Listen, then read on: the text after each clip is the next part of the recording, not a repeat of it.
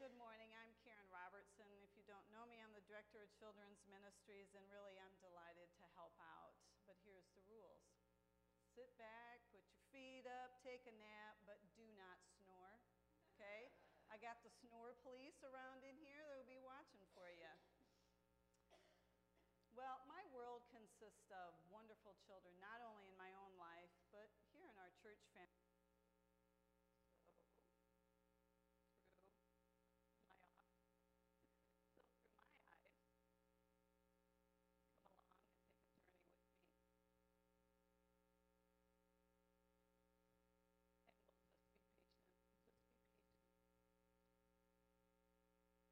Let's say a little prayer.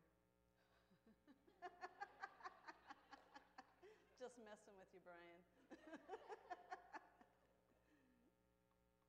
that's fine. Thank you.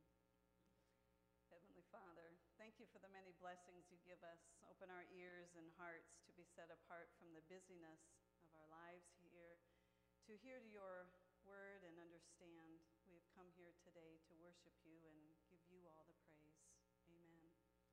First of all, I am not going to let it slip by. Happy Grandparents' Day once again. So let's have a round of applause for all those wonderful grandparents.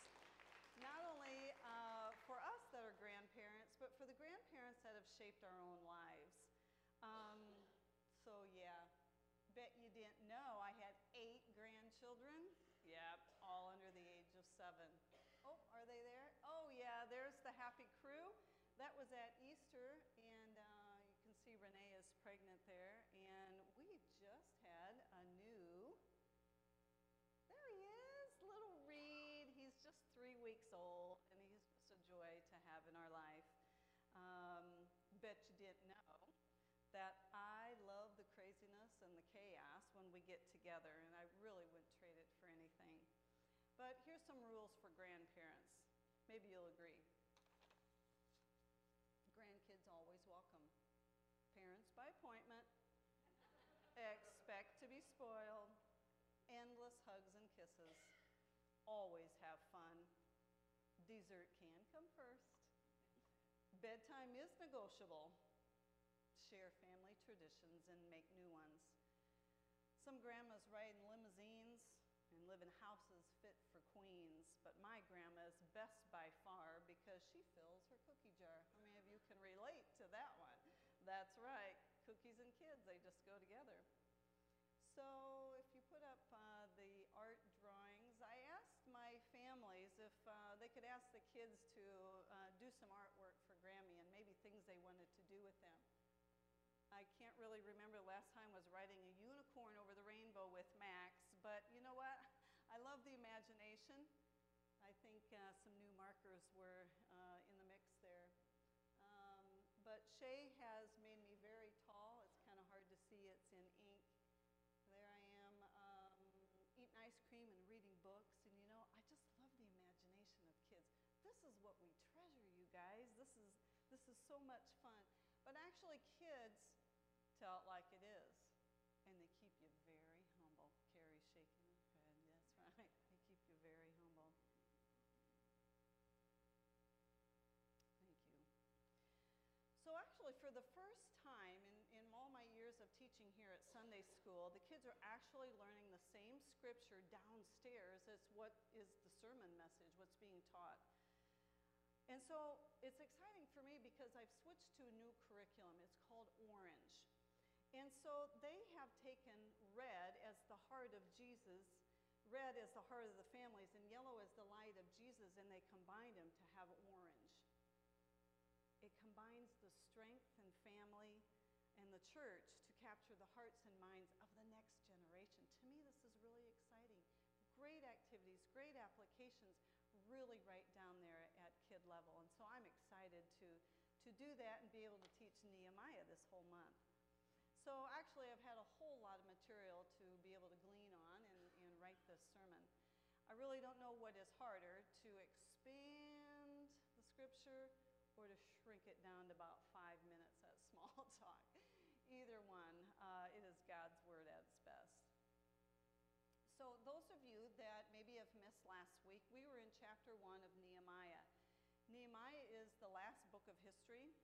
This is where the tribal nations of Jacob, whose name was later changed to Israel, and his 12 sons have been split into Judah and Israel for many years of war. Remember, Joy tore the poster board?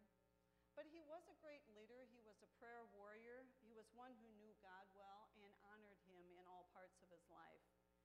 His hometown is Jerusalem, but years before it had been destroyed, the walls had been torn down and the gates burned. The Jewish people were exiled to Babylon, which is actually modern-day Iraq and other areas. So his brother Hanani comes to visit him, and he says that the city still lays in rubble and destruction. So in the meantime, Nehemiah is now living in the land of Susa, which is the main city in the Persian Empire, present-day Iran, as his family has been exiled with many others through all these years. But now he is the cupbearer to the king of Persia, and that is very important, just like I did with the kids, because he has this role of trust that the king knows that if someone's going to poison him, he's done. So it's really not a very good job to have, but he is in this position. You see, God has always promised that the Jewish people would return to the land of Israel, of Jerusalem, and there was always a group, a remnant of people that remained. But very few remained close to God, and they fell to their own ways. Because of his family roots, Nehemiah knew God well, and he feels a call to go into leadership to rebuild the temple, to restore the walls to prevent enemy attack, but most important, to restore the reality of the power of God's presence among the people. He begins to initiate this task that no one seemed to care about for years. Time had gotten away from the Jewish people. But Nehemiah sets forth to accomplish this task. So before I get into scripture, I got to share another story. It's all about initiating a task and what we can learn from a 2-year-old. Anybody here have experience with chickens? Not one person? Anybody ever caught a chicken? Angie, yeah, okay. Chickens are the funniest to watch. Well, anyway, my son has chickens. He lives outside of Geneseo, and this has just been a family experience for all of us. My little grandson, Ryder, who's not yet 2, was determined to catch the last hen that needed to get into the pen. So up and down the fence line he went. If you've ever seen chickens run, they run really funny. Well, a little 2-year-old up and down the fence line trying to catch this chicken, and all of a sudden, he caught him. The chicken was quiet. No more squawking, no nothing. Now, I don't know if he was squeezing the chicken so hard that he was not going to get loose. But this is what happened. I'm watching this as my son and Ryder are doing this. He had the biggest grin ever. Mission accomplished. He caught the chicken, but he knew the chicken needed to get into the pen. And so gently he kind of toddled over there and he put the chicken down, and there he went into the pen. What can we learn from a 2-year-old? That was initiative. That wasn't his dad saying, go get the chicken. That was him being determined and having the mission accomplished. I'm telling you, we can learn a lot from kids. So this is where we come in today. I want you to turn to page 476. We are in Nehemiah 2:1 through 20. And I'm not going to read the whole thing, but I am going to highlight on a few of the verses, so you can still follow along with me. So what's going on is Nehemiah is very sad to hear of his brother's news that things are still in rubble. He weeps, he can't eat, but he spends much time in prayer. He goes to the king and tells him the story. He asked to rebuild the wall and have time off to travel there. So look with me in verse 6. It says, then the king, with the queen sitting beside him, asked me, how long will your journey take, and when will you get back? It pleased the king to send me, so I set a time. Oh, he's got a vision. God is stirring in him. Surprisingly, the king says yes, and even gives him supplies and protection by sending his army officers to go along with him.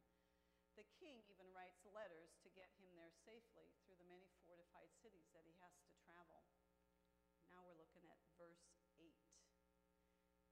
And may I have a letter to Asaph, keeper of the royal park, so he will give me the timber to make beams for the gates of the citadel by the temple and for the city wall and for the residence I will occupy. And because the gracious hand of my God was on me, the king granted my request. God was with him. He asked for a lot of things.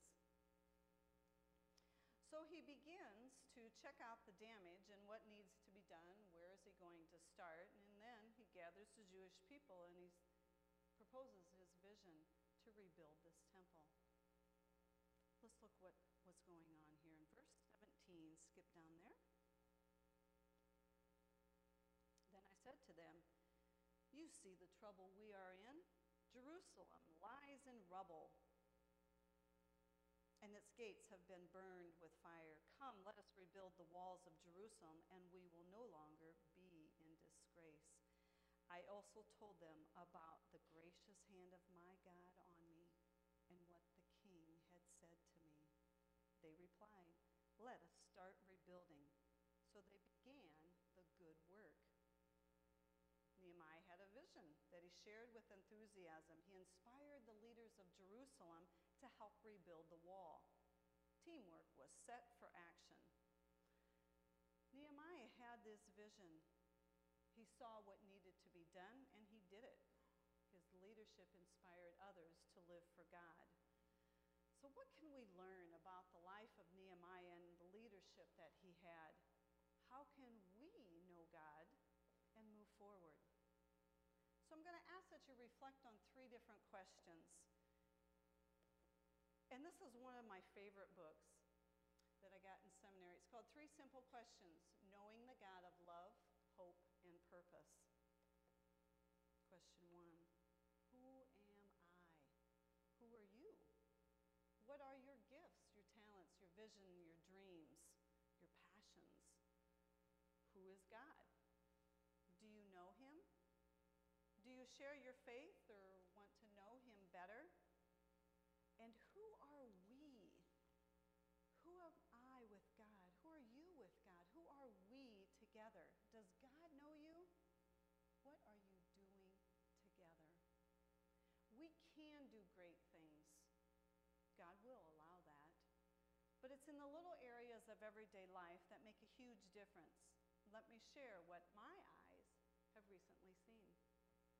Back in June, I have seen the kids praying over donated shoes for the Romania orphans, Shoes for Orphan Souls. Kids praying for kids is powerful. I have seen a single mom and her 4 children be baptized together at Willard's Pool a couple weeks ago, with many extended family and church family there to join her in celebration. God's presence and power revealed. Last week, little Parker Smythe, where's Rich and Susie? Little 4th grader, I was helping a preschooler with communion, and along the way, she had come with her grandma and grandpa, wasn't really sure what was going on. I was explaining to her that she needed to take a piece of bread and dip it in there. When we got up here, Parker was helping his mom and dad, and he had the wine, he had the communion cup. You know what he did? This little preschool, he reached down and he put the communion cup so she could see in there to dip her bread. Oh my gosh, that was so awesome. And I praised Parker for it, and I told Susie, and it was just such a happy moment because that was initiative. They didn't say, Parker, put your cup down there. They didn't say, here's somebody smaller, help her out. That was initiative. And I'm just so proud of him. These are Nehemiah moments of our present day, doing has asked us to do and simply doing it in everyday life. So who is Nehemiah? He was a man who had a vision. God put the desires to build the temple walls into his heart. He knew he had the talents to get the job done. Nehemiah was a man who responded to problems with prayer, then acted on the problem. Nehemiah didn't say, someone should do something. He said, I will do it. And you know what? It took him 15 years to rebuild the temple. So I ask you again, who am I? Who are you? Know that God has given you many gifts to serve, to love, and grow in your faith. Believe that you are God's beloved child. Well, who was God to Nehemiah? Nehemiah demonstrated great leadership, and he was spiritually ready to answer the call with careful planning, teamwork, and courage to get the job done. He knew God well and trusted God with the details. God had pursued his people from the beginning of creation, and he wasn't giving up on the Jewish remnant. God doesn't give up on us either. He organized, motivated, and encouraged the Jewish people to help him rebuild while renewing their faith along the way. Yes, he faced opposition, but continued to pray and seek God. These are the character qualities of what God can do within us. So who is God? Does he motivate you? Do you seek his guidance? Know that God is greater than you can even imagine. What did Nehemiah do with God? Nehemiah invested the time to rebuild the temple, but he was, more importantly, restoring the Jewish families back to faith and oneness with God. He was investing in lives of men and women and children and parents and grandchildren and those of all ages for generations to come. So who are we together? What can happen when we're in unity with God, when we're in unity with our family? Know that we are part of God's big family. So how are you doing? How are you doing in investing your time in relationships and family and friends and people of the church? Do you know, day by day, year by year, your prayers and presence make a huge impact? Well, I'm not sure about you, but time seems to fly by. And any of you that have Facebook, I began to see this on Facebook, where children were holding signs or chalkboards or cute little cards of entering kindergarten, entering second grade. And I would see the parents say, oh my gosh, where's the time going? Oh, I'm so sad. Oh, I'm so happy. It was just a time of realizing life is moving. We had the kids come up here to the altar. We prayed over them for a great successful year, a time of learning for God to be with them. Book bags were chosen, college move-ins were happening. Life is moving fast. So let me give you a visual reminder of that. This represents about 1,000 weeks in the life of a child, from birth to about age 18. And so, whether it's your child or your own life, there's 1 week. And here's another week. And here's another week. And another week. And time is going by. And then the life of a 2-year-old, about 52 weeks. And you won't see those 2 years again. You'll never see that child at age 2. And at age 4. And at age 6. 6 years have gone by. Now maybe you'll say, thank God I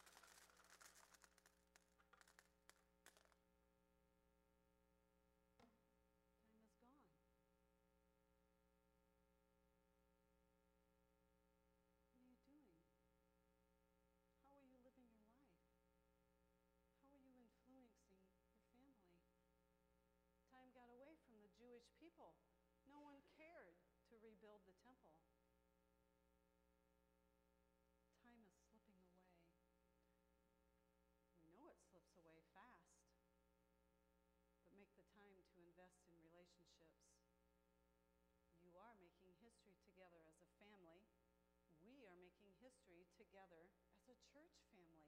We see the future of the foundation poured out before us with the new Life Center. It's looking pretty muddy right now. Ellen had a good idea. We might just go swimming in all that mud on Wacky Wednesday. But what fun we are going to have. Fun for generations to come with many, many families. You know what I hear? I hear the running of little feet and the growing of faith. So I say thank you to all of you who have invested the time in the lives of your children and the youth, not only in your family, but here at the church.